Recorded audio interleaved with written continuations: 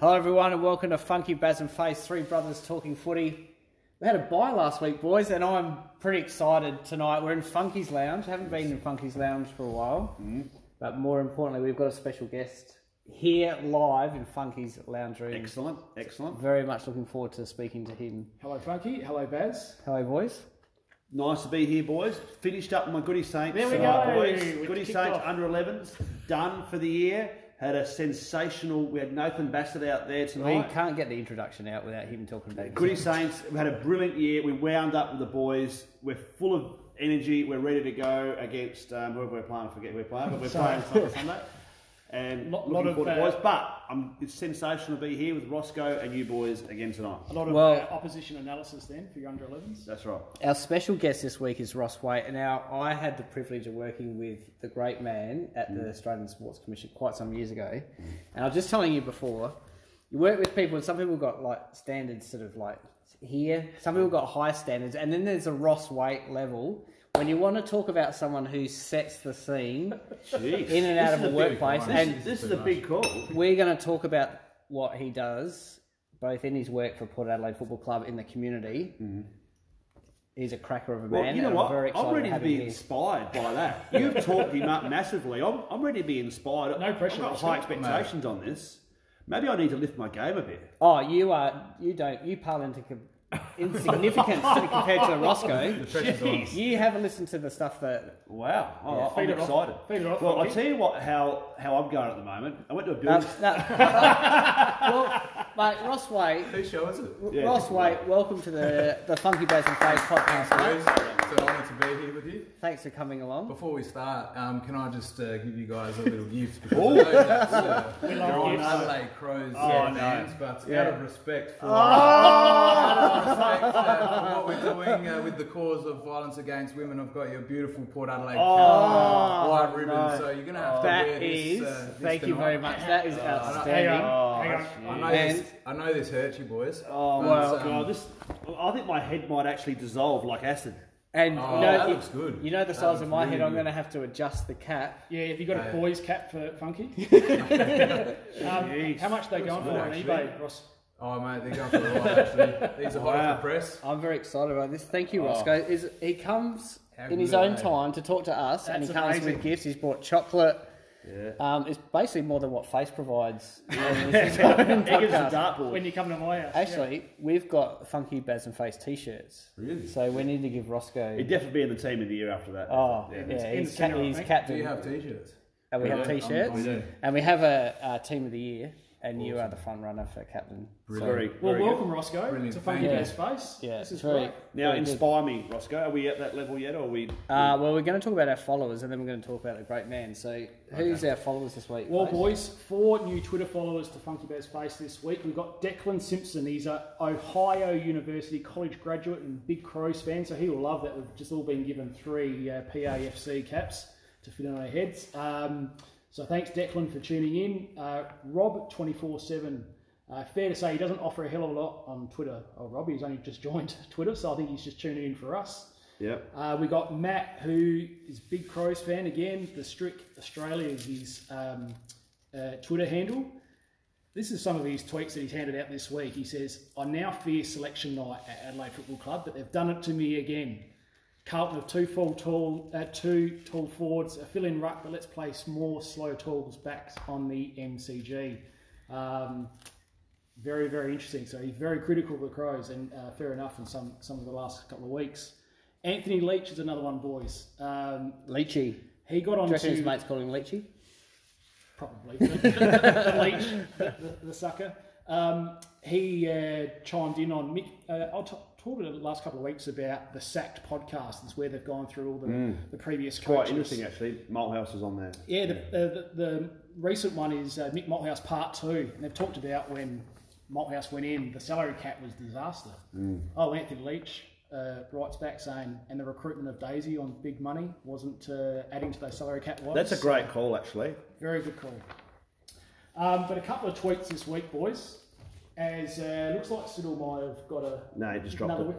wicket. Okay, still none for it. Commentating on the cricket second test, pretty excited about that. Australia started well. One of our brothers and sisters this week, Liam Sheedy, said it'll be interesting to see how Adelaide rates the game of Josh Jenkins on the weekend. He obviously played against West Adelaide. His opponent got in the best for West Adelaide, and in perhaps a harsh assessment from Gavin Colville in the after-game presentation, did a great job on a bloke who earns more than a whole club. So a nice little dig on Scratchers had a crack there because I did bump into Gavin Colville during the year, and he's a good fella. So you would have had some time spending with Scratchers. So West Adelaide, just so difficult to draw good players to their club because they're competing financially against some of the other big clubs. And when you see Josh Jenkins, who's probably earning more, like you said, than the whole team, makes it hard, doesn't it? The whole club, absolutely. Another tweet out from the Swamp. We love this Swamp thing and all his tweets. Gave a great tweet about players that have kicked 5 goals in a game for Adelaide before turning 20. Twice it's been Mark Rasciuto, once it's been Taylor Walker, another one, Jack Gunston, he's one that got away, and Darcy Fogarty, boys, 19 years, 320 days, and what a good performance against West Coast that was. Brilliant performance. Yeah, I'm going to bring in Darcy Fogarty soon in my Would You Rather. One last update, which our followers will know, is about the People's Dog, Hot Chevy. Placed third in, where was it? Are we allowed to talk about gambling with the Power Community Limited? Hot Chevy's a good tip there for you, Roscoe. So one of our local brothers and sisters, Jimmy Norris, they have a dog, so we've named it the Twitter Dog and the People's Dog. Awesome. And so it's actually in the final at Hillsville in Victoria this week. Looking at the competition, I think it's got no chance. There's some hot favourites there. You know your dogs, don't you, mate? I do. I'll follow their form by looking at the form guide saying when there's lots of ones, I reckon that one's favourite. So good luck to Hot Chevy this week. Race 8 in Hillsville, Funky. Is that a tab track, that one? It will be a tab Hot Chevy races. $35,000 for the first win, for the first get amongst race. it. So look, anyone can win. Hey, who's the ice skater that's... He's done the old 2 arms, 2 legs. Yeah. Now, boys, I'll tell you why I love Roscoe so much. So, Port Adelaide Football Club, their mission is... The Port Adelaide Football Club exists to win premierships and make our community proud. The man in charge of making community proud is Ross Waite. You think of the responsibility that this man has... As well as that, so he's the General Manager of Power Community Limited. He's on the board for the Zara Foundation. So the Zara Foundation, their aim is to end domestic violence against women.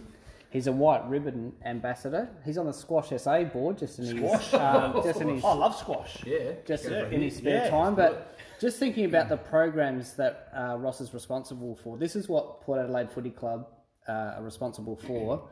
And just through some of the conversations I've had with Ross and other people, every AFL club does something in the community. Port Adelaide, without any word of a lie, do it better than anyone. And that's just a known thing. They do it so well between South Australia and Northern Territory.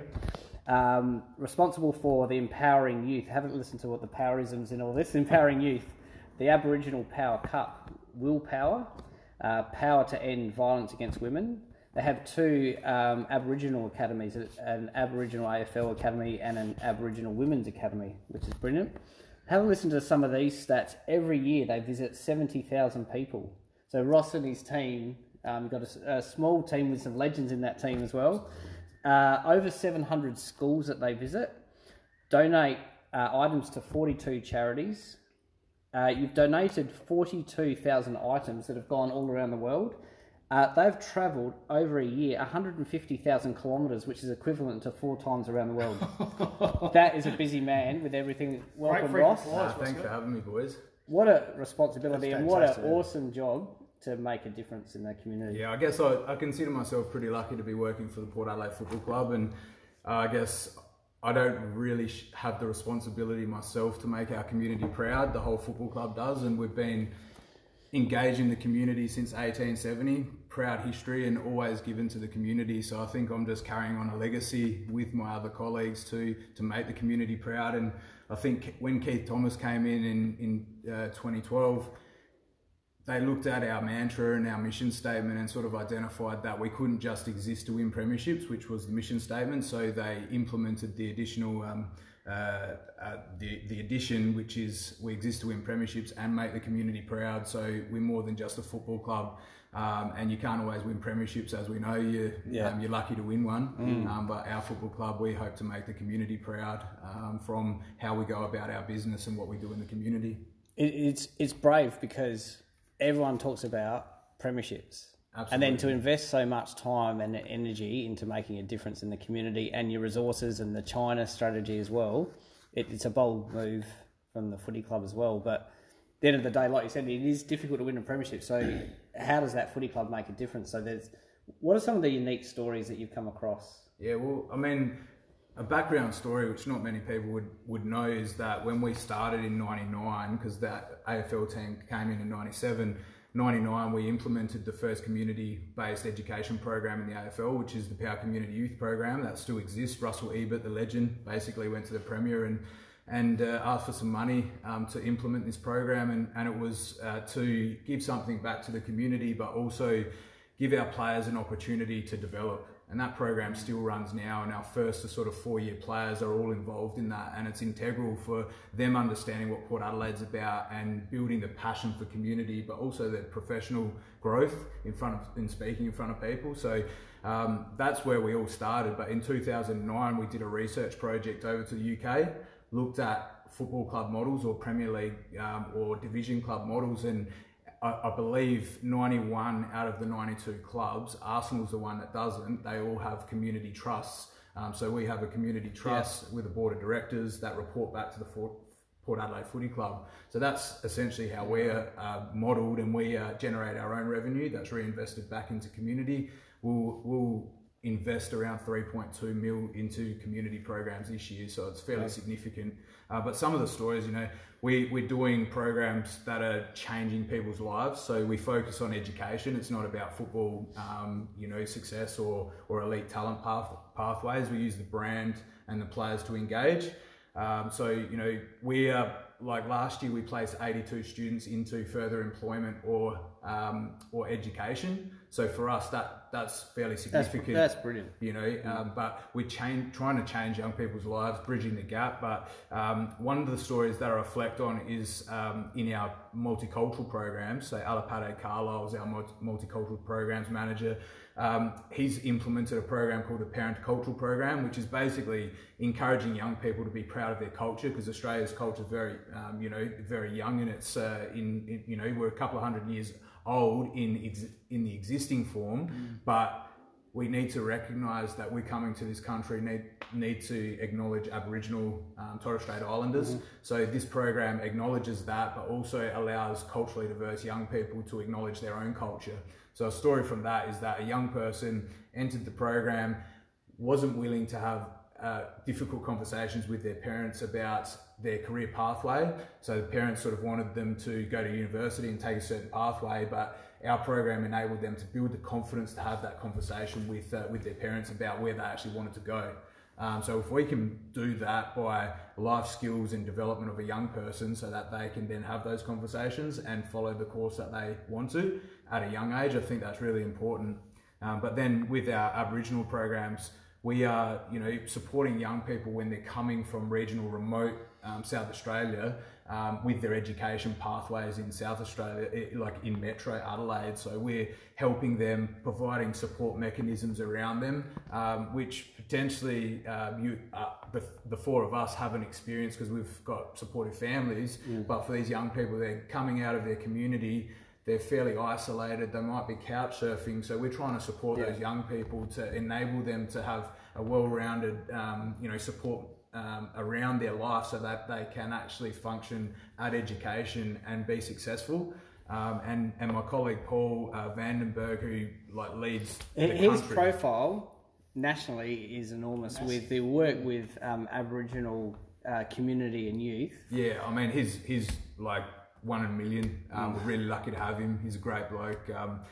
Consider him a very close friend, but his passion for community and what he does for young people, I would have no doubt he's probably doing something tonight, thinking about helping someone else. Yeah. So we're really lucky to have that guy leading our programs, but to be supporting young people, because it's, especially Aboriginal young people, it's pathway that he had to come through, and he experienced these challenges when he came from Ceduna to Adelaide. So he's trying to influence and support young people so that they can be successful and break the cycle, because it's very much about breaking the cycle and closing the gap. So that's what we're all about, and a big dream for us is to build an Aboriginal Centre of Excellence at Alberton Oval. So we're in progress of that, which would be a boarding facility, cultural space, but then an educational hub for a lot of our programs. Is that something you've spoken to the state government about recently and tried to get some funding for that? Yeah, we did, and obviously election played against us in that situation, but we're close to both Liberal Party and Labor Party, and we're working hard to sort of generate the revenue that it would take to build this facility. Vicky, Yep. Speaking of SA Health people, and obviously, the changing government did put a kibosh on that program down at Alberton. We have a very good friend in common, Vicky Wellgraven, mad. Funky Baz and Face listener. Funky Baz Face listener. Awesome lady, deadly lady, as she would absolutely say. I actually spoke to Vicky during the week, and I said, look, we're interviewing Ross this week. So this is what she asked me to say. Ross is a well-respected person in the wider community. I've always heard great things about him and the work with Power Community Limited, and the program to end violence against women, which obviously she's an amazing advocate for, and her last few years have been amazing. She said you're very dedicated to the cause. She said, tell him to say hi when you speak to him, as he's a deadly bloke. Absolutely, I love Vicky, she's awesome. We have great banter, obviously, crazy Crows fan and Port fan, and mad as she is. We have great banter throughout the year. Mate, I have a lot of respect for you coming down to Port Adelaide Heartland with your Crows Guernsey. Like, not many people would do that, so I've got a lot of respect for you. I need to see photographic evidence though. I will flip through. So before the podcast started, we were talking about that I actually went down to the Power. It was a Crows home game, and I went down to their supporter base, and they were looking at me thinking, "Get out of here, mate! What are you doing here?" So it was all to see Vicky. So yeah, she's a quality individual. That's for sure. She's awesome, doing great work. How many people work with you to do this? I mean, it sounds amazing what Funky was saying in terms of what you're achieving and seeing the schools and travelling in an office. So is it at Alberton? Yeah, we're based at Alberton. We have 11 full-time staff at the moment, so sort of delivering all of our programs, and we have a large pool of casuals. And I guess the key to our success really is that we get strong player engagement and support from the programs that we do. So we couldn't do it without the players and without the brand, because we just have, if you compare us to another not-for-profit, we have this powerful brand that's recognising community and people get engaged by that. So you must be overwhelmed with people with requests. Yeah, we do get a lot of requests, and one thing we like to do at the club is offer something. We will never say no, which is sometimes to our detriment because we don't want to say no. So it just puts us under a lot of pressure, but we love it. Like, we have a saying in our team that community never sleeps. And I just referred to Paul before, and he's probably, like the rest of the guys, are probably doing something. Isn't that amazing? I remember as a kid jumping over trying to get an autograph from a Nord SNFL player, and I'd be like, "Oh, bugger off, mate." It's very hard to get interaction with the players, whereas now it's just so open, isn't it? And the interaction with AFL players to kids after the game, high fives, selfies, is so different to what it used to be, isn't it? Yeah, which it has to be. It has to be that way. Yeah, and I mean, we're always thinking about developing fans. Like this year, we're aiming for 60,000 members from a club point of view. And it's so important that we do that well, because it means so much. It means a lot to our revenue and bottom line to bring new members in. So we just need to make sure that our players are willing to do that, and they are. We're really lucky that they're very supportive and understand the big picture for the club, which is and the AFL in general is really good with that. Actually, a great example of that this weekend is at Woodville West Torrens. They have their community day where they have a big event. They're playing Adelaide in the SNFL round. So they're inviting kids and families to come onto the Oval to walk around the Oval before the game. Plenty of events. So actually, that'd be great someday. Should go back to your heartland. Another thing that I saw has gone viral, courtesy of Ross Waite's iPhone, is the Xavier Dersma Arrow. Now, I absolutely love this because he has got a lot of flack for bringing out the arrow during the game and, you know, sort of making sure he brings out at the appropriate time. But the kids love it. How good is that? So can you tell us a story about going to the high school? I'm not going to claim the credit for it because it was a colleague. Yeah. I'll claim a little bit of the credit, but a colleague, Will, is Will Northeast, Paul Northeast's son. Yeah. Okay. He's working for Does us he now. kick the same as... Will's got a beautiful kick, actually. It's not genetic. But he's only just started working for the community team this year, but he's an outstanding character, and he is coming up with these awesome ideas, and one of them was to speak to Xavier before they went out to our community youth program, and he said, look mate, I'm going to ask you to do the bow and arrow, is that cool? So Xav, he said yes, and they got all the kids to get up there and do the bow and arrow, and it went viral, went on Fox Footy, and it was awesome. But I think it shows the character of the bloke that he does it in that forum and that can go viral, and he takes that. But also he followed it up with the game at Marvel, didn't he? He also did it in front of that crowd. Yeah. That was just fantastic. He copped all that flack and abuse about whether he should do it or not, and then he does it anyway. That shows that he's got confidence within himself, but then the teammates feed off that as well. I think for him, he's just an outstanding young man, and there's more to him than just football. And he was, you know, people did ask, well, do you need to do that? And he said, yes, this is me. Like he dances. He's really talented. And that's how he celebrates a goal. Like, and I think his dancing is sort of like a ballet sort of stuff, isn't it? Yeah, it is. Yeah, it's very creative. None of us could do it, but you know, for him to do that, and I think the AFL players now have a platform; they can create their own profile. So it's important at the club that they understand what the club wants them to do, but they need to create their own profile and brand. And he's creating his own brand. So hopefully that will hold him in good stead for the career beyond football, you know? So that's really important that we're helping these young guys. If it fits within the team structure and what the team allows, we help these guys develop their character and profile so that they can go on after football, because it's a very short career pathway. Yeah, that's right. I've got a story about Ron Fuller and players celebrating. So I used to sit next to Ron Fuller at the Eagles. Eagles, you didn't North Adelaide. Yeah. I used to do the magnets. And so I was the fitness coach, and then used to do the magnets. Magnets, I tell you what, they're bloody hard. Bloody hard. And I remember doing it for Michael Godden once, and I had them all in the wrong spot. But we were playing a prelim final. Grand final for the Gods. It was prelim final at Adelaide Oval against West Adelaide. And we were horrendous all day, and then we just had this come back in the third quarter. Matthew Stokes was playing with us before he got drafted to Geelong. Kicked this goal from the Eddie Betts pocket, Adelaide Oval scoreboard, on the boundary, got us within 2 points. All this momentum in the third quarter. He raises his arm to all the crowd, because it was the first twilight game for the final, so it's a good crowd there. Raises his arm, the crowd's gone nuts, the Eagles crowd, mind you. The four members. And Ron Fuller's gone, get your finger down, you little prick. I hated the celebration because it was like focus on the game. If you were within the goal square momentum and you kicked the ball out of the stadium, it was like, that's a massive no because it loses momentum. It's so old school, that is. Massive. To see the kids embrace that, I'm sure you hand out merchandise and stuff like that, but the power of that arrow... Oh, it's awesome. Yeah, See, Ken was laughing at it in the box. Yeah, he did it against Essendon, wasn't it? Yeah, which is great. Yeah, and I think Ken's backed him to say, you know, Ken and the boys have backed him to express yourself. Express yourself, and if they agree as a team, then it's up to them, you know, to make those decisions and support the young man.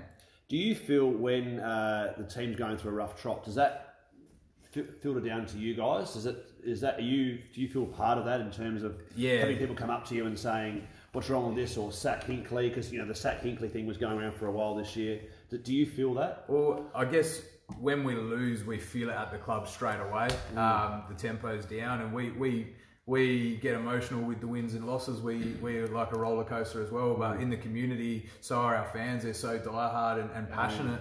So we do feel it, and we hear it, but we put a positive to it, you know, and I'm confident we're going to play finals. We've got 2 games to go, and if we play finals, a lot of the negative talk is dispersed, you know, you know, because that's what we're here for.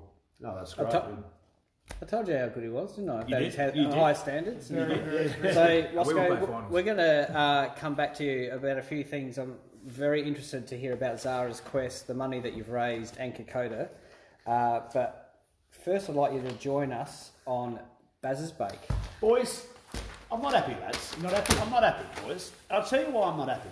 Okay, Roscoe, I'm not happy, mate. You don't have to agree with him, by Okay. the Okay. Have we got FaceTime these days, boys? You talking about my time or? Have we got FaceTime? Yeah, we do. Yes. Have we got Twitter? Yes, we do. If we clap twice, do the lights go off? Not in this house, but yes. Do we put man on the moon? Debatable. I think I know where you're going, mate. Technology is at an all-time high, Roscoe. But in $1 million or $1 billion industry, boys, with the cricket world holding its collective breath for the first day of the second test, we have a washout. We're all gathered around our TVs and we have a washout. Not good enough, boys. Surely in 2019 we could have a more durable ball, we could have more durable grass, or maybe we all just shrug our shoulders and say, you know what, too bad, it's too hard. There should be a solution. Name me, boys, another sport that wusses out over a little bit of rain. Tennis. Name me two sports. Research is impeccable. Name me two sports. Boys, it's not good enough, okay, in 2019 that this happens, okay? $1 billion industry. How much are we looking forward to that first day of the second? Everyone was talking about it around the water cooler, and we come home and we go, oh, and we turn it over to, I don't know, like Survivor or something. Actually, you would have Actually, been I happy know because The what- Bachelor was on. Funky. It wouldn't have bothered you at all. Boys, I'm actually struggling with The Bachelor this year. I'm more on Survivor, actually, but anyway. Funky's more over The Bachelor than both of us. I did watch. I've seen. Do you watch The Walkout, did you? I did. But anyway, get back to this, boys. I'm not happy about Funky's it. changed, Roscoe. Tell me, there should be something else that, like, we should develop, you know, that where Test cricket should be more adaptable to the young kids. We should make it that they surely should play through a little bit of rain, don't you think? Just played under a roof, mate. And problems. Well, I don't know. Do you think so or not? Am I? Yeah, I was disappointed that they didn't play, but it's like, well, cricket doesn't play in the rain. But you got a very good point. It's like Kids won't handle that. You know, kids want fast pace. They want. It goes for 5 days. That's T20s though. That's their appeal. I think the thing. Sorry, Roscoe. Go. No, mate. you go. One of the rules last night is that they've got to wait for the rain to stop, then half an hour, then they toss the coin. That's remarkable. Who sits I think through the other that? thing is they wouldn't start before 11 o'clock. Why can't they start at 9? It built the suspense, so we're all talking about it now. Everyone's been talking about it today. You're hanging to watch it today. I think it's all good. They I think it's all compacted good. into 4 You know, days. that's right. Yeah, but there's probably not going to be a result now. But anyway, that's my little bait, boys. I'm not happy with that, but there we go. Well, I do think you make a good point, but there are some. I'm sure there's more than tennis, but maybe our followers can tell us as well as I'm not cricket. done yet, boys. I'm not done with yet because I had a 60 seconds with Roscoe, right? It doesn't really quite fit from what we've been talking about, but I like to go on the run, on the fly here, boys, with this. Is that because what we haven't really talked about is this man's playing career, all right? Yeah. So that's how I know him, of his playing career. Now, feel free to jump in with any questions during the 60 seconds pace and put it on the clock. Roscoe, best club that you've played for? Mount Lofty. Mount In the Lofty. hills. Okay, worst club that you've played for? Oh, I don't think I've played for a bad club. Okay. Now, you were a well-paid country player. Did you negotiate your own contract? I did. Did you do push-ups before you went in to negotiate a contract to go, this guy? Yeah, usually I'd have a haircut and get the tips done. Yeah, that's right. Who did the tips? Yeah. Did you ever limp into a game just so you could get your yellow envelope? There was one time I played and I was extremely unwell, but I gave my envelope back. I told you. No, you are. I tell you what, the reason why we say that is that my dad, who you met tonight, like he used to be the president, the treasurer, the bellboy, everything. What a man! Yeah, and he used to like sell the raffle tickets, and then this guy came. I won't say who he is, and he did his hamstring on a Thursday night. So on the Saturday he runs out, sort of hobbles out, first minute, Hammy gone, and then puts his hand out for his $300, which back in those days, and Dad was just distraught. And that's probably 150 hours of Dad's voluntary That's time. right, yeah, he was gutted. So like just things like that really sort of got him over the journey. In a country club, it's tough. Absolutely. Does your commentary include in the 60 seconds, or do we start the top? Oh, sorry about that. Yeah, keep rolling. Best coach you played under? David Hart. He was a coach when I played for Parakra Juniors. Yeah, he's just an outstanding man. What was one of the traits you got out of him? Great communication. And he was always level-headed, cool and calm under pressure, but local junior level, but still just a great role model. Yes. Best power bloke out of all of them. One name. Best power bloke. Russell Evert. Yep. Yeah. So I consider him just an idol. Idol, great man, role model, leader.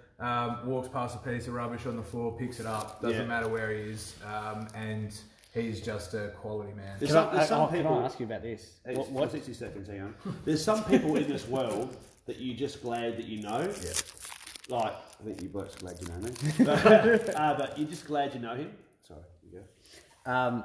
Tell me about the Gatorade shower. I'm an anti-Gatorade shower because of sustainability, mess, and the environment. Waste. Are you for or against the Gatorade shower? I'm for a celebration. Yeah!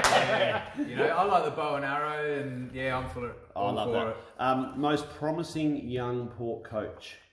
Young Port coach. Like out of all the hierarchy behind there, is there someone that you think is your next Alistair Clarkson, who coached as an assistant at Port back in the day? I like the way Nathan Bassett goes about it, because I think he's a smart man, and he's a good communicator and reads the game well, and I think he would make a really good coach in the future. Will Michael Voss be a senior coach in the future? I think he should be. Also, I've got a lot of respect for Michael. He's a great man, and I obviously haven't been coached by him, but how he is off field and around the football club is someone you would want to lead your club, I think.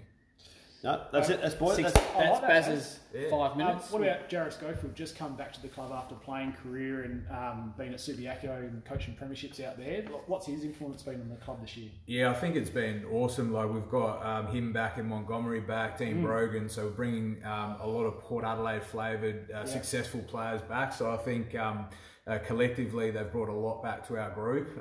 That's success as well. So they understand what Port Adelaide's about, and they can influence our young players. And Scully's been really good for the group, and also successful coach in WA. So off his own back. Yeah, off his own back. So I think great to have him come back, and I think he's got a young fella that will probably get picked up. So so it's all looking good. Fingers crossed. Yeah, it'd be good to have. How many hours a week does Keith Thomas, Chris Davies, and Ken Hinkley put into the footy club? Nice. Oh, mate, you would not believe the amount of hours that those guys put in. Keith is, he's a workhorse and really passionate about making our club the best it can be. So he's there a lot, and Ken is as well. It was interesting after I think it was just after the pre-season, sort of asked Ken if he had a bit of a break, and he didn't have much of a break, because what these senior coaches are doing, they're thinking about the next season, they're going in the draft period, and they're preparing. It happens so quick, doesn't it, after the end of the year? Especially how your season's ended the last few years, like the West Coast after the Siren. Yeah. Yes. And then, the last few years have been disappointing right at the end. Yeah. So I think everyone will be hell-bent there on making it. Turn it around. Yeah. Absolutely. But they work so hard, and I think there's a lot of respect that has to go in the AFL industry for how much time, energy, effort, but also pressure these guys have on themselves to be successful. Funky does a Would You Rather, Roscoe. And my Would You Rather has some Mick Abbott. We interviewed Mick Abbott a couple of weeks ago, and he was so excited about Funky Baz and Face. Do you know Mick Abbott? Yeah, I do. Yeah. So, he's been very good in terms of conversing there. Me and him are besties now. Him and I.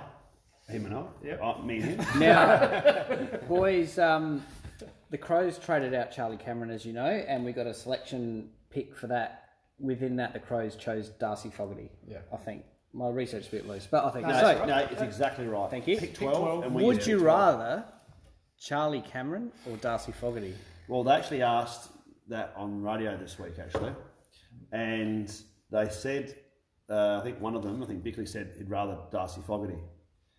But What are your opinions? I think when the trade first happened, I thought that 12 was actually overs for Cameron. I felt that he was quite inconsistent in his performances. He could light it up like he did in that prelim final, and that's probably the last match I remember for the Crows. But he lit up that day and took it apart. He's just doing that more consistently for Brisbane now, which is fantastic to see. We definitely missed that skill set. Crows definitely missed that skill set in their forward line now. So that's the difference. What's your answer though? Fogarty's going to be an awesome player. In terms of where he could reach his peak, I'd take Fogarty. Well, at the moment, I think he's one shining light for the Crows. But if it was about immediate success, I'd probably say Cameron because he would have added something at the moment when Betts is finishing his career. Stengel is on the way through. There's a bit of a gap there, so he would have fit in perfectly. And this year he's played really good football. His pressure, his tackle, his intense. His power. His power. I think that's something that would go a long way for the Crows. Yeah. Can I just ask Roscoe another question, mate? Do you think that having your Aboriginal Academy and what you're doing with the greater Indigenous community, do you think that has an effect on recruiting Aboriginal players in terms of Motlop he could have either chose the Crows or Port? Do you think that had a weighing effect on choosing Port Adelaide and also in Paddy Ryder? 100%. Yeah, I think the guys probably have multiple options on the table, and they would look at what would suit them best on field, but also off field. And I think Port Adelaide would have got over the top of other clubs just based on our Aboriginal programs and Paul again being someone that could mentor the young lads and what is actually established there. People want to be a part of. That's interesting because we didn't really think of that when Motlop chose Power over Crows. Yeah. You're a 200-game AFL player. Would you rather be known across your career for goal celebrations or for your achievements in the community? Well, it's a bit awkward if we say goal celebrations. Baz didn't hear anything after goal celebrations. It's like there's another choice. Actually, did you see the tweet this week? There was a Matt Harris that did this. Sold the candy left, sold it right, sold it left, and then kicked one around his body. There was no goal celebration, was there, Baz? I'd rather the community, mate. Good answer.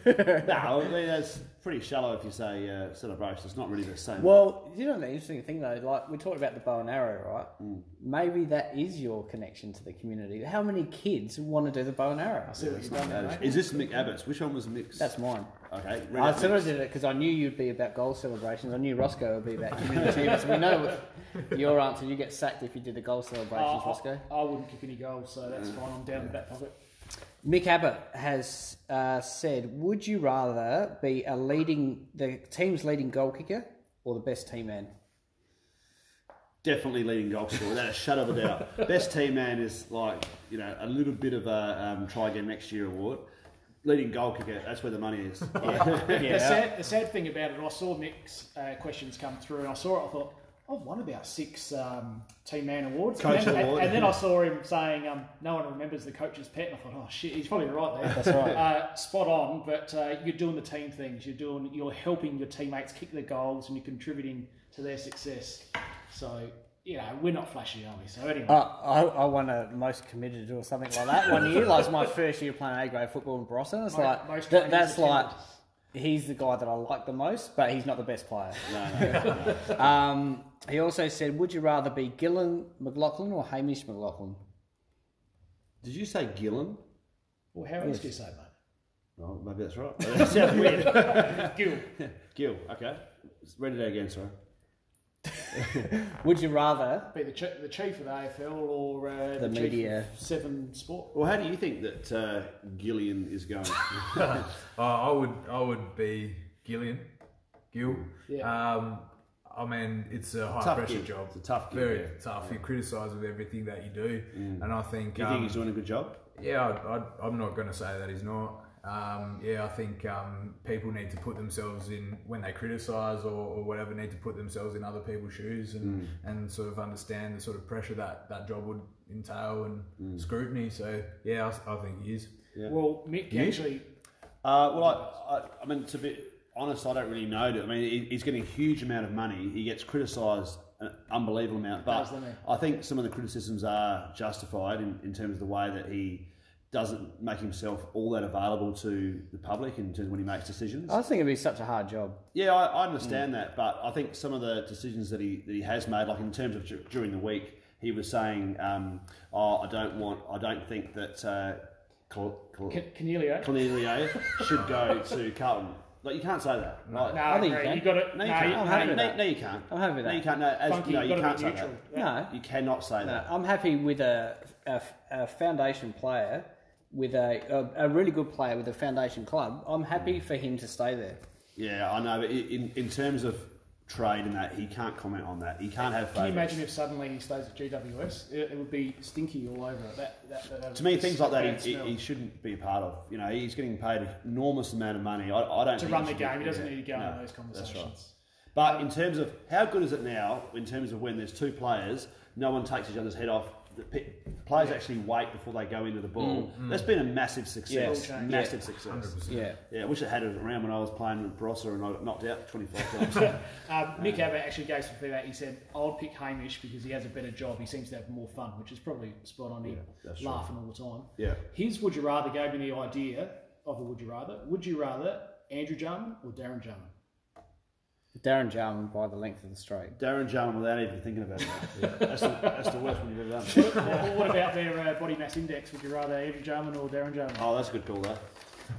Which got me to the next one. Would you rather Funky Basil Face? If you had to be one other brother, who would you rather be? You can't be yourself. Oh, that's a hard one. Actually, you don't get let out too often. I'd rather be Funky. But he can't eat gluten, mate. He I don't care. Unless I get out. Actually, I wouldn't mind being bad. It's just just for a couple of weekends, and then I'll come back to myself. Right, know who your friends are. That's fair enough. That's a great one though. Boys, would you rather be coached by David Teague, Don Pike, or Ken Hinkley? And I know your answer. Who would you rather be coached by? Any of those three? I'm going to go Ken Hinkley. I've always been a fan of what he says. Yeah. Don Pike doesn't seem too inspiring for me, and David Teague is too new. So Ken's got runs on the board. I think he's doing. It's not because Roscoe's here, but I think he's doing a brilliant job. Why do you think people were asking to be sacked? Are they not seeing big picture, and that exists to win premierships? You know, that expectations. How do you answer that? Well, when I people think, say they should sack Ken, and which they would have saying to you a lot 5 weeks ago, what did you reply to that? Well, I think Ken's done a good job with what he's got, and the future is really bright. So for people that are looking now for an immediate result, if you look at our list and where we're moving, I think that's something to be really excited about. But we're almost on the cusp of the finals, so people just had to back him in, and I think that supporters need to back their coach in. You know, like in football overseas, soccer, the team might lose, but there's a packed stadium. That's what our fans in Australia need to do, and Port Adelaide fans. We need to support our coach. To watch the EPL and Funky and I talk about this. Wish I was you, mate. Funky and I talk about this.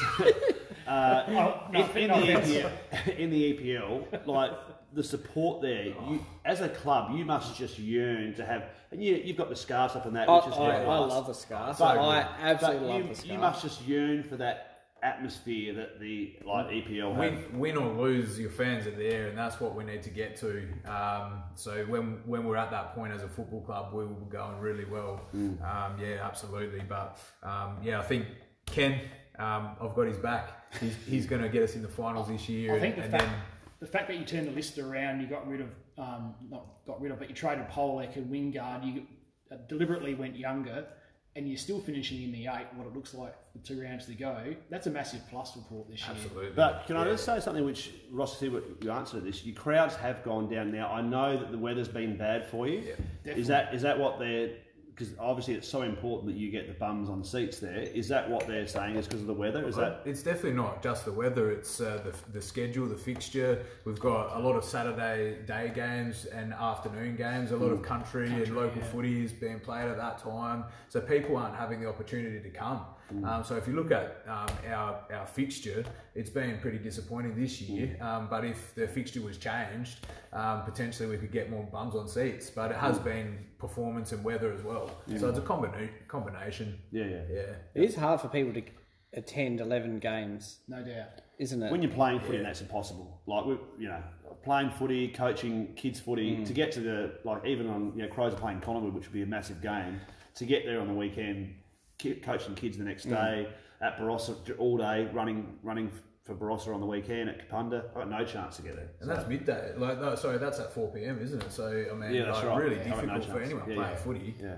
Roscoe, can you tell us about Kokoda and why you tracked it with your mates? Yeah, well, it's a good question. Obviously, I get to do a lot of goodwill in the community with the work that I do. So I spoke to a group of mates and we decided that we wanted to do something good for the community. We wanted to raise some money. We identified 3 different causes, one being mental health, one set up a scholarship, and the other was raise money for domestic violence. And we all landed on we wanted to do something for domestic violence because we felt that a group of mates, men, would be able to raise awareness but also raise some good money for a foundation. We had a connection to Arman Abrahimzadeh, who essentially founded the Zara Foundation with his 2 sisters, and they found the foundation basically because their mother was tragically murdered on her birthday on Persian New Year in front of 300 people at the convention centre. So it's a tragic story, but the resilience that they showed to set up this foundation that primarily helps women and their children. So it assists women with training programs to help them get back into the workforce, but also provides small funds for the women to set themselves up to go back to work with uniforms or laptops or whatever it might be, and then also helps the children with educational needs, so small funds to help the students and the kids get back into school.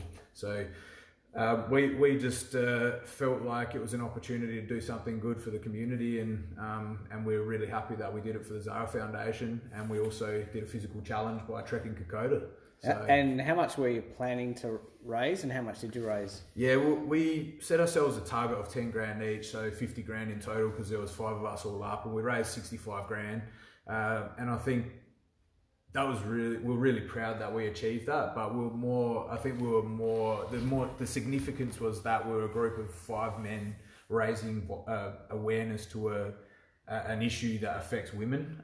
So the attention that we got from doing that was far greater than the money that we raised. And I think domestic violence is such a silent killer in our community. I checked the stats early this week, and 41 women had been murdered this year and 11 kids. And we're just in August now, so it's tragic. Almost one woman a week is dying. There's emotional, physical, sexual violence that's happening. So it was really important that we raise awareness for that cause. Jeez, your head must be just crammed with so much things that you want to do and that you are doing, success and unsuccessfulness in terms of what's happening out there. How do you sleep? You must be thinking, I could do this, I could do that, I could do this. It's a great point. Yeah, our admiration for what you're doing is top notch. But you might have to come home at times, and your wife would just say, "Let's just play Scrabble. Let's just watch Family Feud or something where you can just dumb out a bit," because you must be just peaked at times trying to make things happen. It's a good point. The way I'm wired, I just constantly tick and my mind ticks, so it's really hard for Mel, my wife, to actually get me to focus on chilling out because I'm always thinking about doing something else. But I'm really lucky to get do the work that I do and impact the community, and I think we can all do more, in some way. No, you're dead right. And think about what we're passionate about. And try and assist in that area. It might be that you've been touched by, an illness or something, mental health it might be. And I think that everyone's had a touch point with something in their life where you could contribute back and give something to the community. Yeah, that's great. Roscoe, before I go back to Kokoda Track, it's a really interesting part of your trek there. Obviously, White Ribbon, you're an ambassador for White Ribbon and do a lot of speaking engagements out in the community. Can you tell us a little bit more about that? Obviously, you're talking about the domestic violence against women then, but the role that you have within White Ribbon? Yeah, We've set up and established this program at the football club, which is the Power to End Violence Against Women, where we essentially designed a program to speak to young men about violence against women and respectful relationships, and that's really where my passion started. Besides knowing a few people that had been affected by domestic violence, and we were connected to White Ribbon, so I identified that I wanted to do the White Ribbon accreditation to become an ambassador, and you know, it's a fairly rigorous process that they take you through, and you go through a training and you get endorsed, and then you get asked to speak at engagements. And I don't think people aren't coming to me through White Ribbon, they're more coming to me because of the other work that I've done through the Zara Foundation, where they're asking me to speak. And I guess having the White Ribbon endorsement is really important as a visible brand that's saying men are saying no to violence. So it's been great. And locally, or in Australia, there's another organisation doing a lot of great work, which is called Our Watch, and they're doing a lot of gender equality studies around why violence against women happens and how culture plays an important role in family and our community and how we're being brought up. And it's really about, you know, basic disrespect in community and disrespect for women. And one thing that I want to encourage is for men, if they see violence against women, to actually stand up and prevent it and stop it. And it's a confronting thing to do, to be a bystander and say, hey, don't do that to that woman. It's a confronting thing, but we need to do that. We need to divert that situation to help the women that we care and love about. And one question I want to ask you boys is, if you're parked in the city and you're going to an event, after the event, how do you keep yourself safe when you walk into the car? You don't even think about it. Don't even think about it. Yeah, no, I agree. Yeah. So, and if I am with my wife, then you make sure that someone's with her or I'm with her, you know. Yeah. For example. What about, how do you think women keep themselves safe when they're... Well, have to go in twos or threes or... Yeah. And if Karen drives to the city and it's night time, I always think about how is she going to get from where she is to the car. I always think I'm going to be fine, but I always think about making sure my wife's all right. Well, and a lot of women are thinking about, prior to the event, where they park. Is it in a safe spot? Is it out the front of the venue? Is it under a light? When they come out, they're thinking about who's around me. Do I make a phone call, pretend I'm on the phone? Do I have my keys in my hands to fend off someone? Do I have the personal protection spray? So for us blokes, we don't actually think about how our women are feeling to feel safe, you know, which is pretty devastating. I think, you know, we take that for granted, and the women that we love and care about are having to think about being safe all the time. So I think that's why it's our responsibility as men to say, nah, enough's enough. If we see something, we're going to call it out. And it's something you might see at work, you know, disrespectful behaviours by a man to a woman or in general, we're going to call that out. And workplaces can do a whole range of work with White Ribbon accreditation. Our Watch are doing accreditation, but I go and hear a lot of people talk, but it's more about what you can do now. So if I can influence you and your listeners to actually say, well, how can I stand up against violence against women? How can I assist my football club? How can I, if my mates are talking disrespectfully to a woman, how can I show some balls and say, nah, that's not on? You know, because in a footy club, we've all been around footy club, where you might be in the change rooms and someone's wolf whistling at a girl and she's by herself. Imagine how she feels. Have you ever had to do that? Have you ever had to step in at any stage on something you've been like socially or?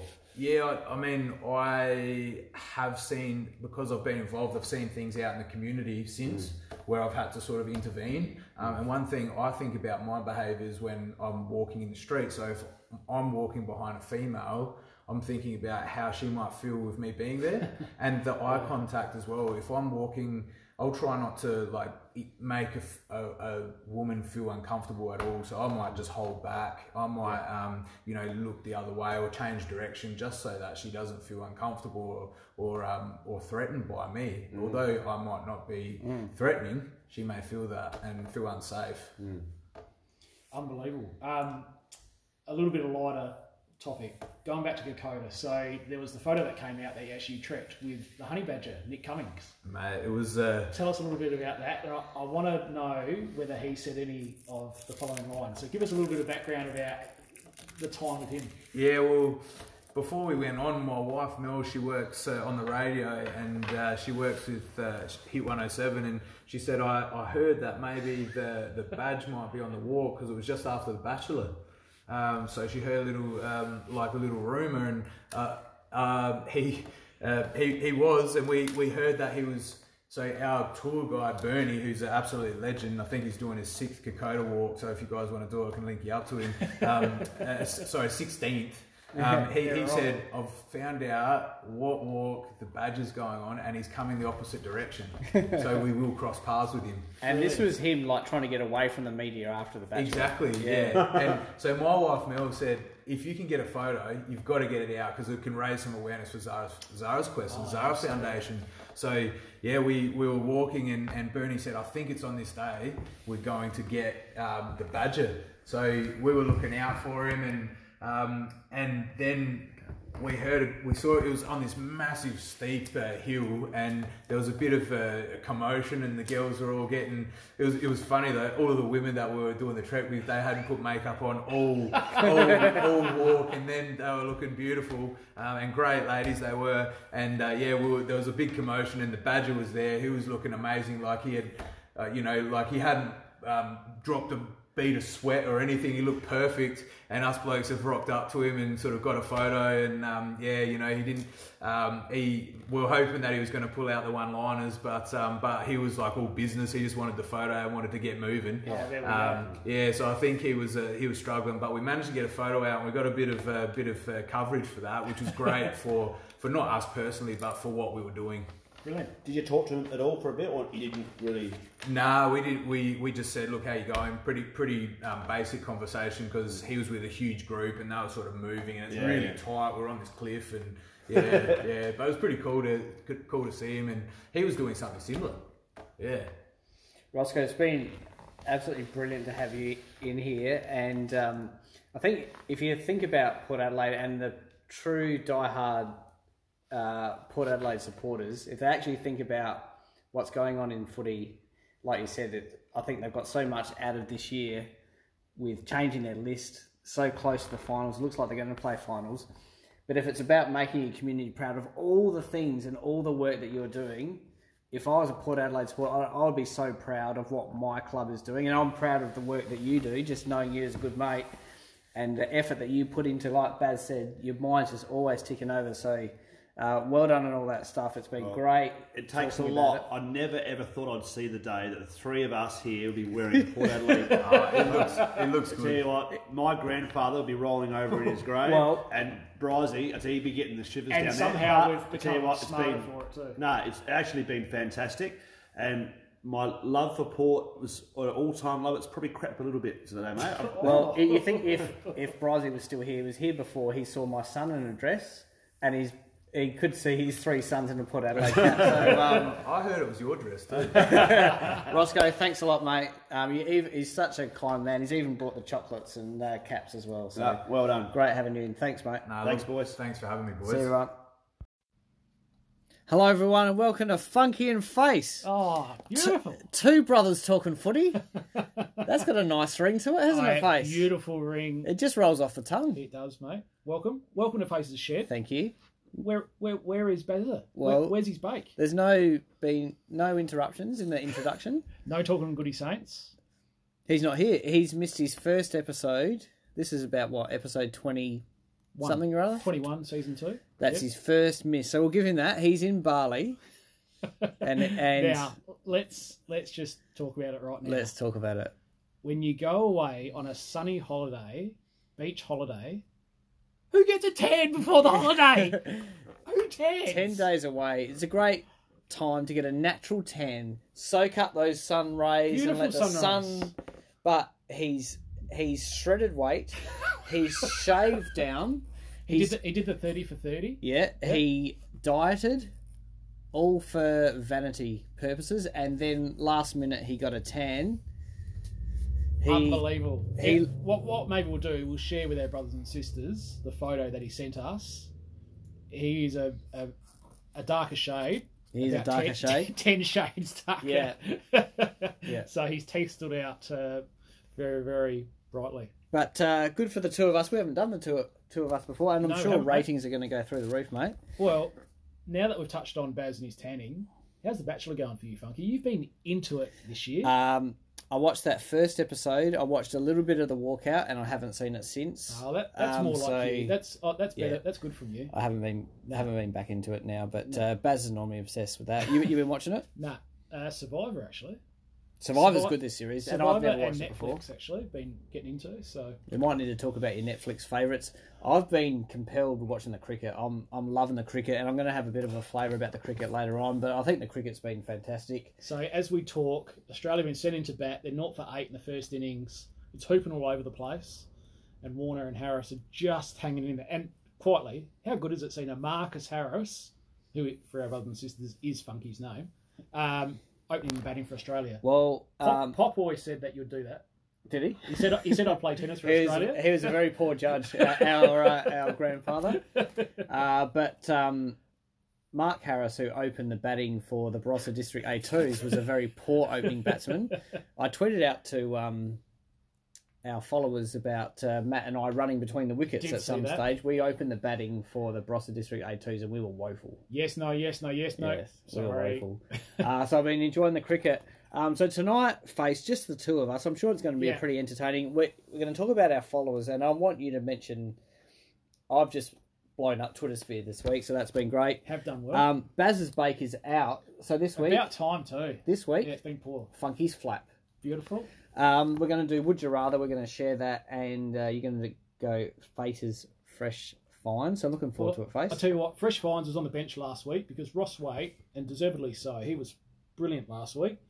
So not enough time for Fresh Finds, which, okay, that's fine. Normally disappoints. It was, now after Roscoe last week, having a chat to you and Baz, both of you said how you were inspired just by talking to him. And someone like Roscoe, he makes you think. He makes you think about how you can be a better person. So he was a cracker. It was good to hear some banter from some other people who follow Ross as well. The funny thing is, Koshi did a video of the Power Community Living, what it's all about. It's like, oh, you could have done that last week. Oh, and any chance of showing Roscoe who's the main man? It was all Koshi. Exactly, and it's like, we spent our week preparing for Roscoe, and we came in with all these stats, and then a little bit later, Koshi does the video. That would have been handy last 1 week earlier, would have saved me a bit of time. But anyway, who's our followers this week, Face? Well, before we get into that, Funky, we went to Crows game, final game at Adelaide Oval on the weekend versus Collingwood. 5 minutes into the first quarter, you were watching Brisbane versus Geelong on your phone, which got a mention on Touch of the Fumbles with Tom Richardson. Well done to Tom Richardson, and I think he owes me a favour because he said, how am I going to write 1,000 words about this game? And I've given him 10. So, yeah, that was great. I reckon you were watching some other games instead of watching Crows Collingwood. I was into my second beer. Brizey probably couldn't see, our dad couldn't see the game because he didn't take his glasses. It was a shocking performance from Adelaide, wasn't it? My prediction was, because you were pumped, like you're always pumped up, aren't you? Yeah, they're running out, and you're like, Brodie Smith, I love you, Brodie. And you're like, Funky, who's going to win? I say, we're going to get smashed. And we're like, oh. And we got smashed. We got smashed. Yeah. Rossi Lyon losing the Freo gig. Yeah. Strange media performance after. Did you see the Ross Lyon isms over his career? Give them to me. I haven't been. I'm not prepared. Come on, mate. Where's your research? I've got the research. I just didn't bring it with me. But there's a lot of Ross Lyon quotes that are quite funny. We might have to tweet them out during the week. Over time. So I think there's quite a few. But everyone's saying that they shouldn't have sacked him. 4 years of not making the finals on his salary. Yeah. I think they're well-resourced footy club. They need to be better than that. So I think that's the right decision. I think their president spoke. Chairman. The chairman. Thank you. Not Rossich, because he got the sack. He spoke brilliantly at the press conference about why they made a decision on the. As Marcus Harris just gets out of Jofra Archer, one down. God damn, that was a beautiful delivery. yeah, it was probably the right decision. If they're not going to be there in 2020, why waste 12 months? Might as well bring that decision forward now. It's going to be expensive for them, and these contracts that people are paying out. So North Melbourne are paying out Brad Scott's contract. Fremantle paying out Ross Lyon's contract. It's a lot of money on poor decision making. Yeah. Let's get on to followers. I'll tell you what, after your tweet, we'll get into that soon. 115 Twitter followers now for Funky Bass Face. So welcome to our new brothers and sisters to the podcast. Mouse Krogan, she's an Adelaide Crows Mega Tragic. Ross Waite, the GM of Power Community Limited, the legend that he is. You're still wearing the Power hat, mate. You haven't taken it off your head all week. I brought the Power hat in partly to annoy you. That's unlucky. So Marcus Harris has just been dismissed and Rain stops play. That's just demoralising, isn't it? That is a little bit unlucky. That's typical English for you. I brought, now anyway, back to the footy. Yeah, back to the podcast. What is it? The podcast? Podcast. I brought the hat in just to annoy you, the Port Adelaide hat, because I thought the first thing you'd say, you piss, which is what you did. Exactly so right. that was good. Tony Pearson, not sure whether it's Tony Pearson, but he's actually the chair of White Ribbon Australia. So he's on board the Funky Bass That's Face great. train. Very good. Hayden from Maitland, New South Wales, a Crows fan, he actually put out a tweet out. He said, I'm not even angry about results anymore. This team gives no cahoots, so why should I? Never felt so flat. Disappointed in my football club to no end. Simple as that. It's time to rebuild Adelaide Football Club. So he's clearly in the pits of despair like the rest of us. Ben Taylor, another one. Nikki, she says, LA Crows are my passion. The Sensible Crow podcast. Now, I'm going to mention a few podcasts tonight. There's a lot of Crow podcasts at the moment. There are. He said, maybe Richard Douglas heard my podcast. Hopefully not. He'll probably get sad if he does. It's not kind because it was honest. But reflecting back, thank you for a fine career. So Dougie's obviously announced his retirement today, or his sacking. Depends who you speak to, whether it's Adelaide I thought or it was almost a bit of a theme. It's like, congratulations, Dougie, you've retired. We've and sacked then you. they've interviewed him. Congratulations on your retirement. I haven't retired. Yeah, I'll play next year. Oh, whether he does or not. But the big talking point was obviously having Ross Waite in with us in Funky's house last week. He was fantastic. His family got in and talked to Ross on our Facebook page. So to John, Damo and Kelly Waite, they were all put in touch by Georgia Mullins Butler, who's we know is a mutual friend of ours. So thank you for making contact about Ross. That was great. And they all showed Ross how much they love him as a son, and brother, which is fantastic. So let's get to your tweet. You put out during the week. Seems everyone is in favour of Adelaide's external review, but has anyone thought about what it will actually do? Would the board endorse the recommendations? That's the big key, Funk. They can go and get an external review, but will Chapman, Pike, Burton and Fagan actually do anything with it? Well, that was where I was going with it, because everyone's talking about the external review to be this big thing. Must be done. So I just wanted to think, okay, so if this is coming, what's next? So I just wanted to put the thought in people's minds, and I tagged a few of our regular followers in. Great that our brothers and sisters, Mick Abbott, Donkey Magoo, great name, Donkey, I still love that. Yeah, 12 months on, I still love that name. Stephen Crow, he's prolific on Twitter. Tom Richardson and Barty Magic all created great feedback to that tweet. So well done, Funk. That got happened. Stephen Crow actually wrote, the terms of reference will be important, but publicly releasing the findings is paramount, which is spot on, but whether that will happen. Tom Richardson put up a gif of Donald Trump saying, it's not gonna happen. He loves his gifs, Tommy. Yeah, and his latest article about the weekend was almost like, the worse the football gets, the better his columns get. So I think he's in a no-lose situation. I tell you what, I feel bad for him having to write that each week. Our last follower update, we heard about the People's Dog Hot Chevy, or Shirley as you may know, raced up at Hillsville in the final $35,000 first prize. How'd it go? Nah, no good. Oh, it came Hot about Chevy? Came about six. People's Dog? 6 out of 8 out of 9. The dog that won, track record, dominated one by really? 5-6 lengths, so absolutely killed it. I messaged the owner, Jimmy Norris, long-time Funky Bass Face brother. He said, yeah, winner broke the track record. Our only chance was him being slow out and Shirley getting a good start, but this winner nailed it, had the field covered. So Well, I'm going to make a call, external review for the hot Chevy. But what's going to happen with recommendations? I want accountability. I want it made public. I want to find out why a hot Chevy ran 6. Completely agree. If we're going to back the people's dog, it's got to perform for us, Funky. Have I said what we're doing tonight? Yep. Oh, good. Very good. So, Baz's Bake is out. Yeah. On the bench. Funky's flat. Go, mate. But, mate, I'm not happy. You're not happy? I'm not happy. I'm not happy. I'll tell you why I'm not happy. Now, I'm not happy because England are up and about, aren't they? They're claiming Jofra Archer as their own. We've won the first test. They've drawn the second, and they are cock-a-hoop. I was listening to them on the radio. They are so confident. Now, have a listen to this. I've investigated about this Jofra Archer, right? So, why is he playing for England? He's never played for England before, and suddenly they bring in this guy. He didn't even get chosen in the first test, so now he is a player. I've done some research. Have a listen to this. So, the England and Wales Cricket Board, they wanted to increase their team's chances at the World Cup. So they've changed the eligibility rules from 7 years to 3. So if you move to the mother country, if you move to England after 18, you can't automatically play for England. You get to wait traditionally 7 years. So it came about that Jofra Archer was playing the Big Bash in Australia, playing local leagues and causing a sensation. Hobart Hurricanes, who he was playing for, yep.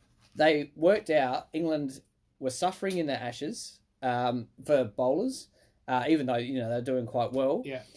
Also, with the World Cup coming up, they changed the rule from 7 to 3. Wow. So have a listen to this. The former sports minister, Jerry Sutcliffe, who's now an integrity and sport consultant, expressed alarm at the change. I certainly do have concerns as it reduces the opportunities for people born in this country. I'll be looking for reassurances that this rule has not been done to suit one individual on a whim. So apparently there was rumours that, they wanted to bring him in over Have there been any other players brought in?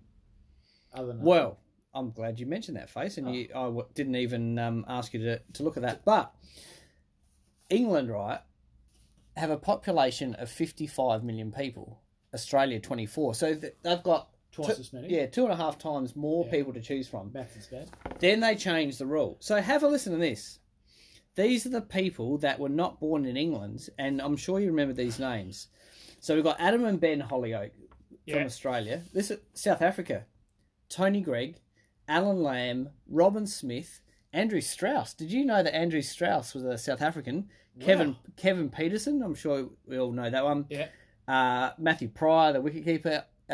Ian Trott, the opening batsman. West Indies, I think we know them, but these were, all born in the West Indies. Gladstone Small, Philip De Freitas, Devon Malcolm, Chris Lewis. Andy Caddick was a New Zealander.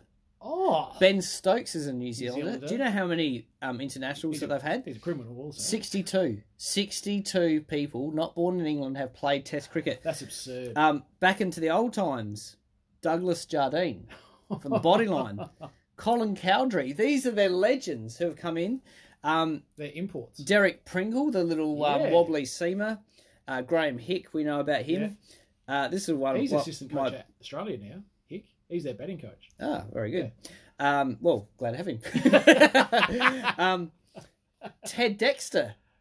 I wanted to name my dog Ted Dexter because I love the name so much. So he was an opening batsman for England and also a selector back in the 80s when we were smashing him, and Ted Dexter was born in Italy. Garrett Jones. Hang on. How can he be born in Italy with the name Ted Dexter? He was born in Italy. So this is a rort face. I'm not happy. England are claiming this Archer as their own. They all of a sudden they love him. They're up and about. We've had one hand on this Ashes. They've changed the rules to bring him in. I'm not happy. Great Funky's flap. Did you look at the Aussies that have come in from other countries? There's only about half of us. Like Kepler, Kawaja. Oh yeah. But we've had about 20 or so. Yeah. That's incredible. 60 in there, and they're massive names for England. They're really big names. That is huge.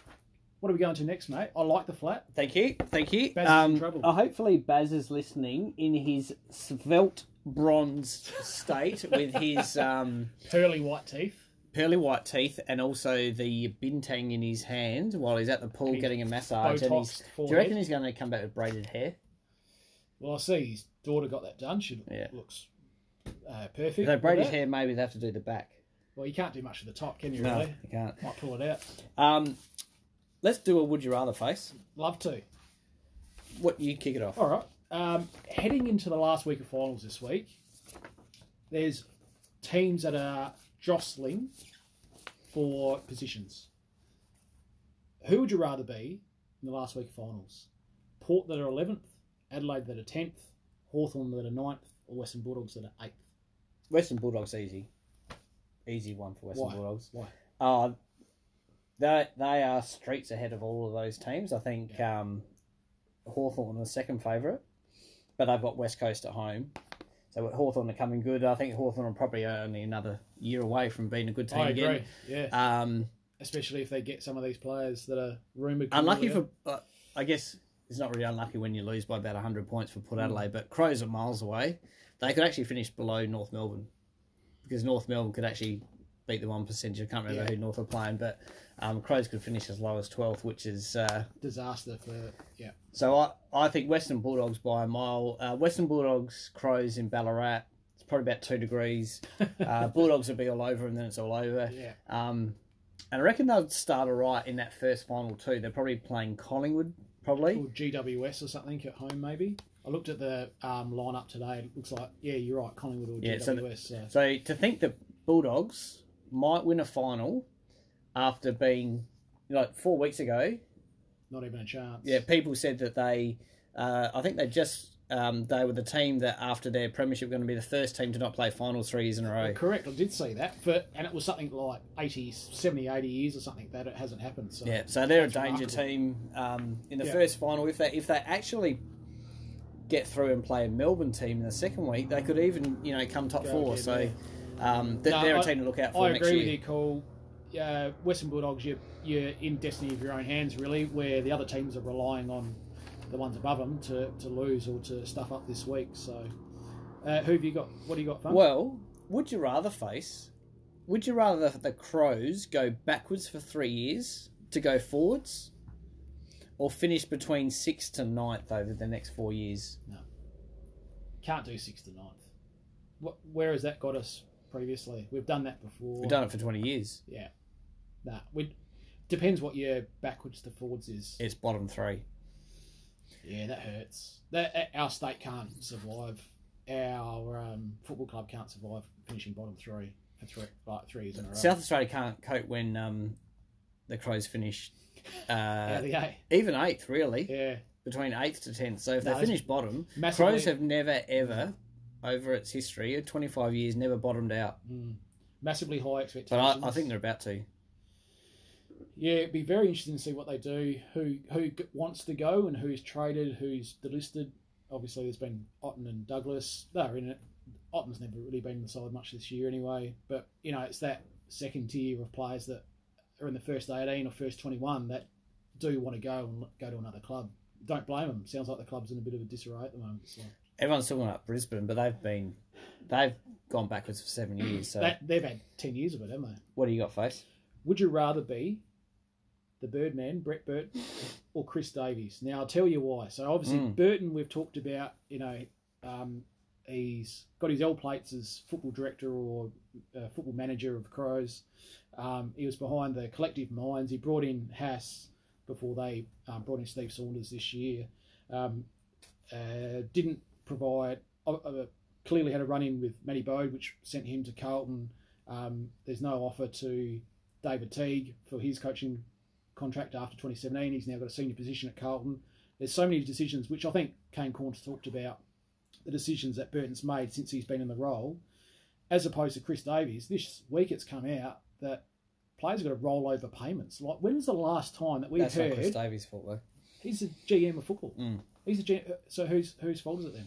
Well, it's the club's financial situation. So they have had a bad schedule and they've had bad weather this year. Massively affects their resources. But how can that... that's their profit and loss, I guess. But for me, they've put players on contracts. They can't commit to it. He's surely in charge of that. Chris Davies is surely in charge of player contracts and when players get paid. You can't not pay players. They're out there busting their ass. You can't say, sorry, Robbie Gray, which has happened. Sorry, Boakey. Can you roll this over next year? Just don't get that pool this year. Next year. They're not saying they're not paying them. They're changing the timing of the payment. So bringing them into when they can bring in other sources of revenue as well. Timing it to next year.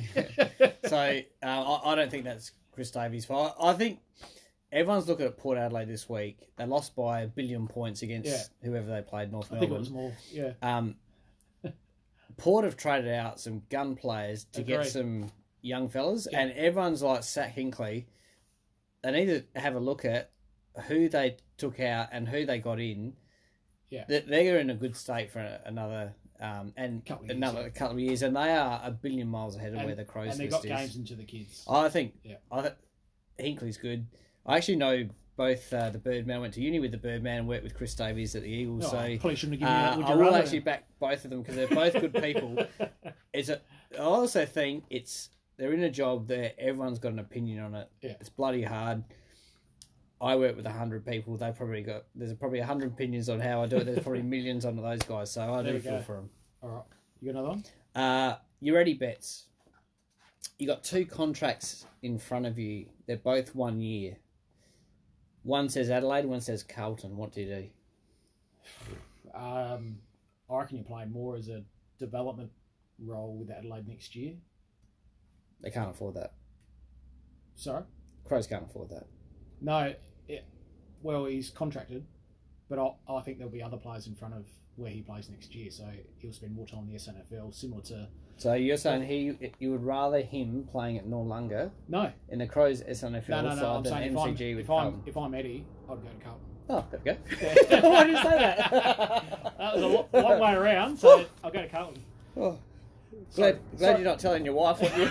So we're staying in Adelaide. Oh, no, honey, we're going to Melbourne. Oh, why did you say that? Okay. Eddie's going to... I'm sure Baz is thinking this is going really well now. Yeah. Would you rather a potential senior coach take on Fremantle or St Kilda as clubs? Who would you go for? They're the 2 vacancies at the moment. Fremantle are hemorrhaging... St Kilda... I'm like you. I think one thing and say the other. St Kilda are hemorrhaging money, still being propped up by the AFL. Yep. Millions. I'll go Fremantle every minute of the day. St Kilda were my team that needed to be kicked out of the competition. Yeah, struggling for relevancy, aren't they? Fremantle by 1 billion miles. Beautiful. All right. What would you do? Yeah, I think the same. Okay, your Ross Lyon. This is my last one, Face. Yep. Would you rather be sat with 1 year to go and have your contract fully paid out, or would you rather coach for 1 more year and try and redeem the last 4? What do you mean redeem? Oh, because he hasn't made it for the last 4. As a senior coach, you'd back yourself to do that last year. Yeah. So even if that might mean that you're in all sorts. What about someone who likes getting paid for not doing any work? That did raise my eyebrows. Yeah.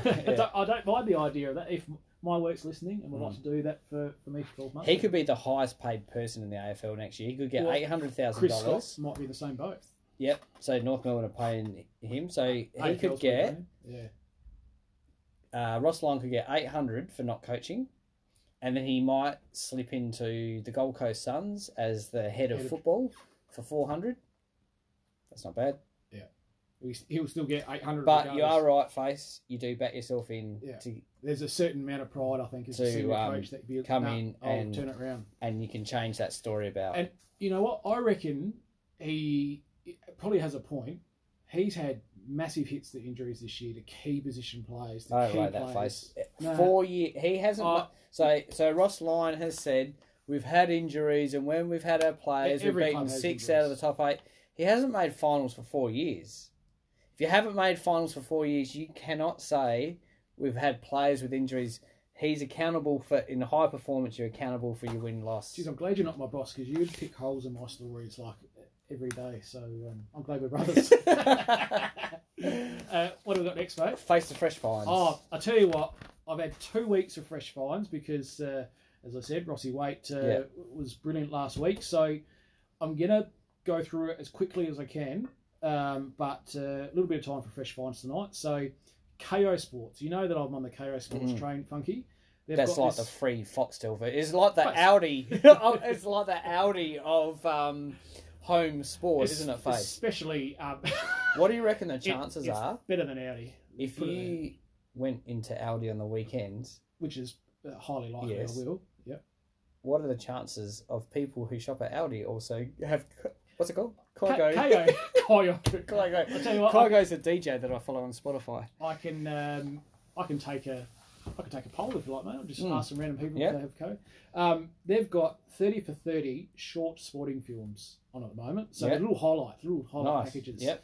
One is called the Sweat Solution. It's a kidney specialist from the Uni of Florida.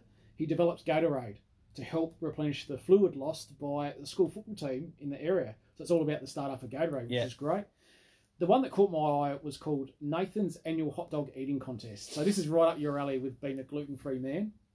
It's all about getting contestants to beat the record of 74 hot dogs, eating 74 hot dogs in 10 minutes. So 7 hot dogs a minute down your gullet. That's and they're American-style hot dogs. So the plain hot dogs, bun, dog, that's it. Good effort. Someone who's the fastest eater of hot food is he's Basil. He's not here tonight. Yeah, he's in Bali. Yeah. He's famous for the 3-bite pie. Whereabouts was that again? Yeah, it's probably like in Oyen or something like that, and you probably washed it down on with, the way to the Braes or way with back. the vanilla slice. The locals in Oyen call it the snot block. So he's probably got the 3-bite pie and the snot block. I tell you what, that was impressive, and I hope that it was hot too, just so to burn the roof of his mouth. But I'll tell you what, the winner. So he's an 11-time winner. He's done this year after year after year after year. Joey Chestnut is his name. I'll tell you what, if you've got a name like Chestnut, you've got to have something special about you. He ate 71 hot dogs for this year, so he just missed out on his own record. The 4-time winner for the females, Miki Sudo's, a Japanese girl, 31 hot dogs. Good effort. Did 10. So how do you reckon your guts are the next day? I think you're struggling for a week or so. Yeah. You wouldn't be going What's out having a run. What sort of stature is this Chestnut man? Is he a he looks large like me. person? Looks like you. Which is probably not a great endorsement for my BMI rating right now. But that was so. If you've got KO, have a look at that. It's very, very interesting. Did you hear last week, and probably more relevance last week than being a week old now, North Melbourne's Tom Wilkinson, he's a rookie on North Melbourne's list. He quit the football club. Did you hear that? To pursue being part of this season's Amazing Race Australia. Yes, I heard that. So he only played last week in North's VFL side. He hasn't made his debut. 8 disposals, kicked a goal. They lost by 100 points. He thought, bugger this, I'm out of here, I'm going on TV. Yeah. He's actually partnering up with Paul Roos's son, Tyler Roos, on the show. That sounds a bit contrived to me, Face. What do you reckon? He's gone and the management and said, you know I'm shit. I'm not going to be here next year. Yeah. I'm going to chase my fame on TV. So, interesting. This one came out today, and you'd hate this, Funky. I'm not sure you've seen this. You might have seen it from a tweet from Mike Teakle earlier tonight. The Brighton Bombers, a footballer and a water boy, have been banned for 1 week by Adelaide Footy League for a beer incident. Yeah, I did see this. Those that haven't heard, Brighton Reserves footballer William Cheeseman Dutton and water boy Tim Pearman learnt their lesson the hard way after cracking open a beer and having a drink during the match last Saturday. So the runner's out there holding a beer, drinking a beer as he's running out. Then he gives it, the player takes it as a swig. This is Div 1 reserves. I can't... Who banned the player?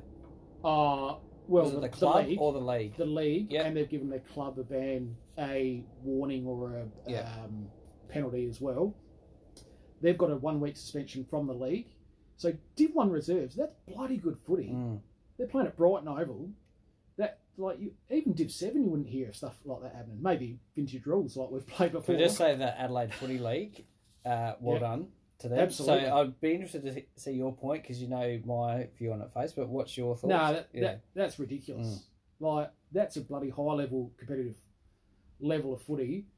They won the game by 10 goals, but still, that's like I'll show you these images here. I know we're a podcast, so no one can see it, but to see a runner running around with a Han Superdry, I just don't get that. That's just It's disrespect for your opponents in a Div 1 game. They're playing Div 1 footy, probably some of them too. So, and the environment of kids being around in a sporting club and seeing what their heroes are doing, and that's not the environment for how good sport can be for your health. So, I reckon this fully endorse the Adelaide Footy League for what they're doing, and I think the club might get a phone call during the week. John Kernahan? Yes. Yeah, he obviously spoke and said, it's a bad look. And well done, Kernas. Good stuff. Now, I wanted to talk about this on last week's podcast, but I'm going to go to men's hockey. Funky. We don't often talk about men's hockey. No, I think we never have. Well, here's the debut tonight. Yeah. So, thinking back to your hockey knowledge and expertise, which is probably very minimal, like mine, what do you think would constitute a good score in hockey? Like an average 3. win? 3. Okay, that's a great response. Well, I'm going to tell you about the Div 2 Metro Men's Hockey, a significant win in the league that involved a funky face, brother of ours last week, Tim Geddes, aka the Ghetto Blaster. The Ghetto Blaster. Ghetto Blaster. It was an actual thumping. He plays for the Port Magpies, played the Woodville Peckers. Woodville started 2 players down. Stupidly, in hockey, they didn't put a goalie in. Oh, right. So the first 15 minutes, it was Port Magpies 6, Woodville Peckers 0. And after about 15 minutes, or after about 20 minutes or so, they had their full complement of players. Yeah. They were 8-1 after they had everyone on. Yeah. They won 18-1. 18-1. And our man, Ghetto Blaster, how many do you reckon you got? Put through 6. 2. Oh, Ghetto Blaster! Get amongst it! Oh. He said, look, I'm a backman, he plays in defence or whatever that's called in hockey. So, I said, it's all right. I'll tell him he scored 8 or something. Good he work scored to 2, so well done to Ghetto. Great win. He's playing like A's and he's dominating. He should have retired about 3 years ago. Well, that goalkeeper, he should have stayed out. Like, 6 goals without them, 12 goals with them. that goalkeeper, sacked, surely. Yeah, absolutely.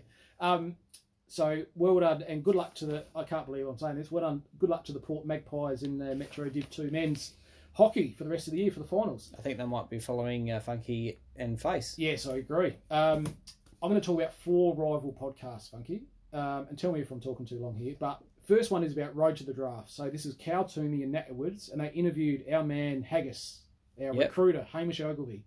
Great interview. If you haven't heard it, get onto the Road to the Draft on afl.com.au. He talked about possible options heading into this year's draft. Might only have 3 picks for the Crows, depending on later picks. Talked about father-son options, players that got away in previous drafts. How's this for a list of names?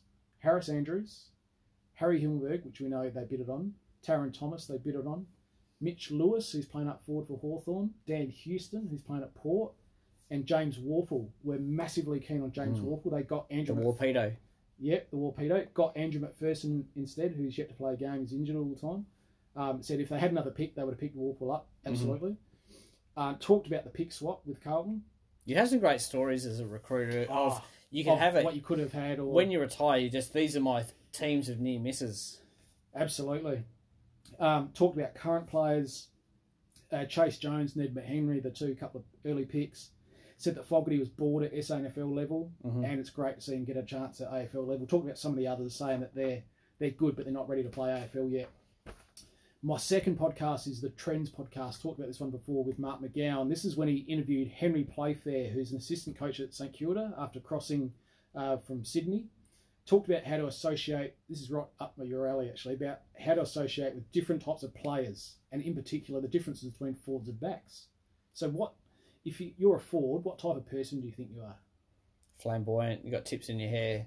That is the exact word, except for tips in the hair. Flamboyant, that's spot on. So flamboyant, eccentric, creative.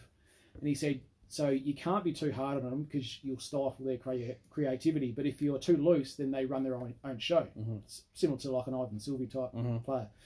Where a defender, it's almost the reverse. Saw the big Sylvie during the week, actually. The kid. Premiership player. I'll give you a little story from him. When he was playing for Williston, he was the big full forward. Yep. I was the back pocket for Barossa, and I just love standing in that hole where the full forward, that's where they want to go. And it was only sort of like late when I started to work out where I could stand and stuff like that. And I just heard him, Harry, get out of the way! I'm gonna kill you! So I moved. That's a very smart. He's a lot bigger than me. I'll tell you what, he was a great teammate, Sylvie. Yeah. It was good playing with him. Talked about defenders. So this is more you, Funky. A disciplined, structured individual. Almost about giving them creativity. So trying to force that out of them, rather than being a dour lockdown defender. So very, very interesting on the Trends podcast with Mark McGowan. The third one is coming out this week, Sacked podcast. Mm-hmm. So we talked about Mick Malthouse and a few others before. Mark Williams was on it this one. Oh. So that was very fascinating. Mm-hmm. Went for almost an hour. Talked about how Mark Bickley breaking Wakeland's draw just before finals, I think it was 2002, 2003, had an impact on their structure and game plan. I think Paxman did a knee also. So he said that sort of threw them out just before finals. Talked about our man Roger James and gave him a massive accolade about the 2004 prelim final. And he also discussed who fainted right at the end of that game. That was very close to him. Such the tenseness of the game. So listen out for that. He thought he was going to be coaching the Giants after Sheedy, and then the Giants basically screwed him over. He almost coached Essendon, almost coached St Kilda. His relationship with Dusty, and then about his cancer battle that he's won as well. So very, very interesting, especially if you're a Port person. Great history there. Can I just interrupt? Next week we have Anthony Alessiani, Power from Port, live in Funky's Lounge Room next week. So beautiful, perfect timing, because we'll know. You gonna keep your hat on, mate? Yes, I will keep my hat on. I'll welcome him into my home. We're not going to invite him here in the Faces Shed. We think more highly of him than that. Good. It was almost good timing for just before the finals too, because we'll know the state. And I sent him a message during the week, and I said, mate, it might be some sort of like bonding session, given our team is both our teams are so bad. We might need an open fire out the back of your house. So it's been a power loving in the last few weeks. It has been. And interesting that Matt has softened, or Baz has softened in his love for Port. I've never thought I'd hear him say that. Should have cracked on to him about that one. Last one is about Craig Hutchinson. He was on Conversations with Cornsey. Really good interview. He talked about how he started journalism. He actually pretended, his dad let him write stories about local football games and pretended that it was him, but it was actually Hutchie actually doing it. And that's how he got his start. So for 12 months, Hutchie's writing stories and no one knew. He's dead. Yeah. He's a genius. Yeah. I'll get paid and do no work. Yeah, that's right. Yeah. Talked about TV experiences at 7 and 9. His regrets about St Kilda. He actually called out Justin Kaczynski for sexual allegations, and it wasn't him, and how he got sued over that. Talked about how he took over Croc Media in Australia and how it's going forward. So my last one, Faces Fresh Fine, and thanks for hanging in there, Funky. But it's been 2 weeks of build up of I've had a couple fresh of naps. finds. Don't worry about that. A feel-good story to finish off. So, Sorrento captain James Hallahan made a miraculous return from a knee injury last week. He ruptured his ACL, and in less than 9 weeks, he was back playing football on the weekend and in the best players in their win, just 62 days. So, he did his ACL. Before seeing a surgeon, he Googled. He went on quickest recoveries from an ACL. It came up with a case study from the Europe Premier League with a player over 5 years ago. Got in touch with the physio that sorted out the player and what he needed to do. 10 sessions a week, 2 sessions a day. He played on the wing on the weekend. And last year they lost by a point in the grand final. Played with his brother who's been on Hawthorn and Gold Coast lists. So he wanted the opportunity to play in a grand final again, or potential to win a grand final with his brother. And that's what motivated him. So amazing. 9 weeks. That you don't hear of that. Nah, it's got disaster written all over it. But let's hope he can get through. It's brilliant. I like it, Face. Well done. Thank you, mate. Thanks for having me. It's been great. You know, we've just got more room in this space now. Haven't we? There's more Funky and Face time. That's what I really like about it. Yep. We can spread out. There's no interruptions. And I'm looking forward to darts tonight, because Baz normally asses his way to a win. So it's going to be a nice gentleman's game tonight. Yeah. And his technique is quite weird, isn't it? He sort of like, he foot faults his way through, and he quite likes it. But good to speak to you, Face. Thanks, Funky. See you, buddy. Mate.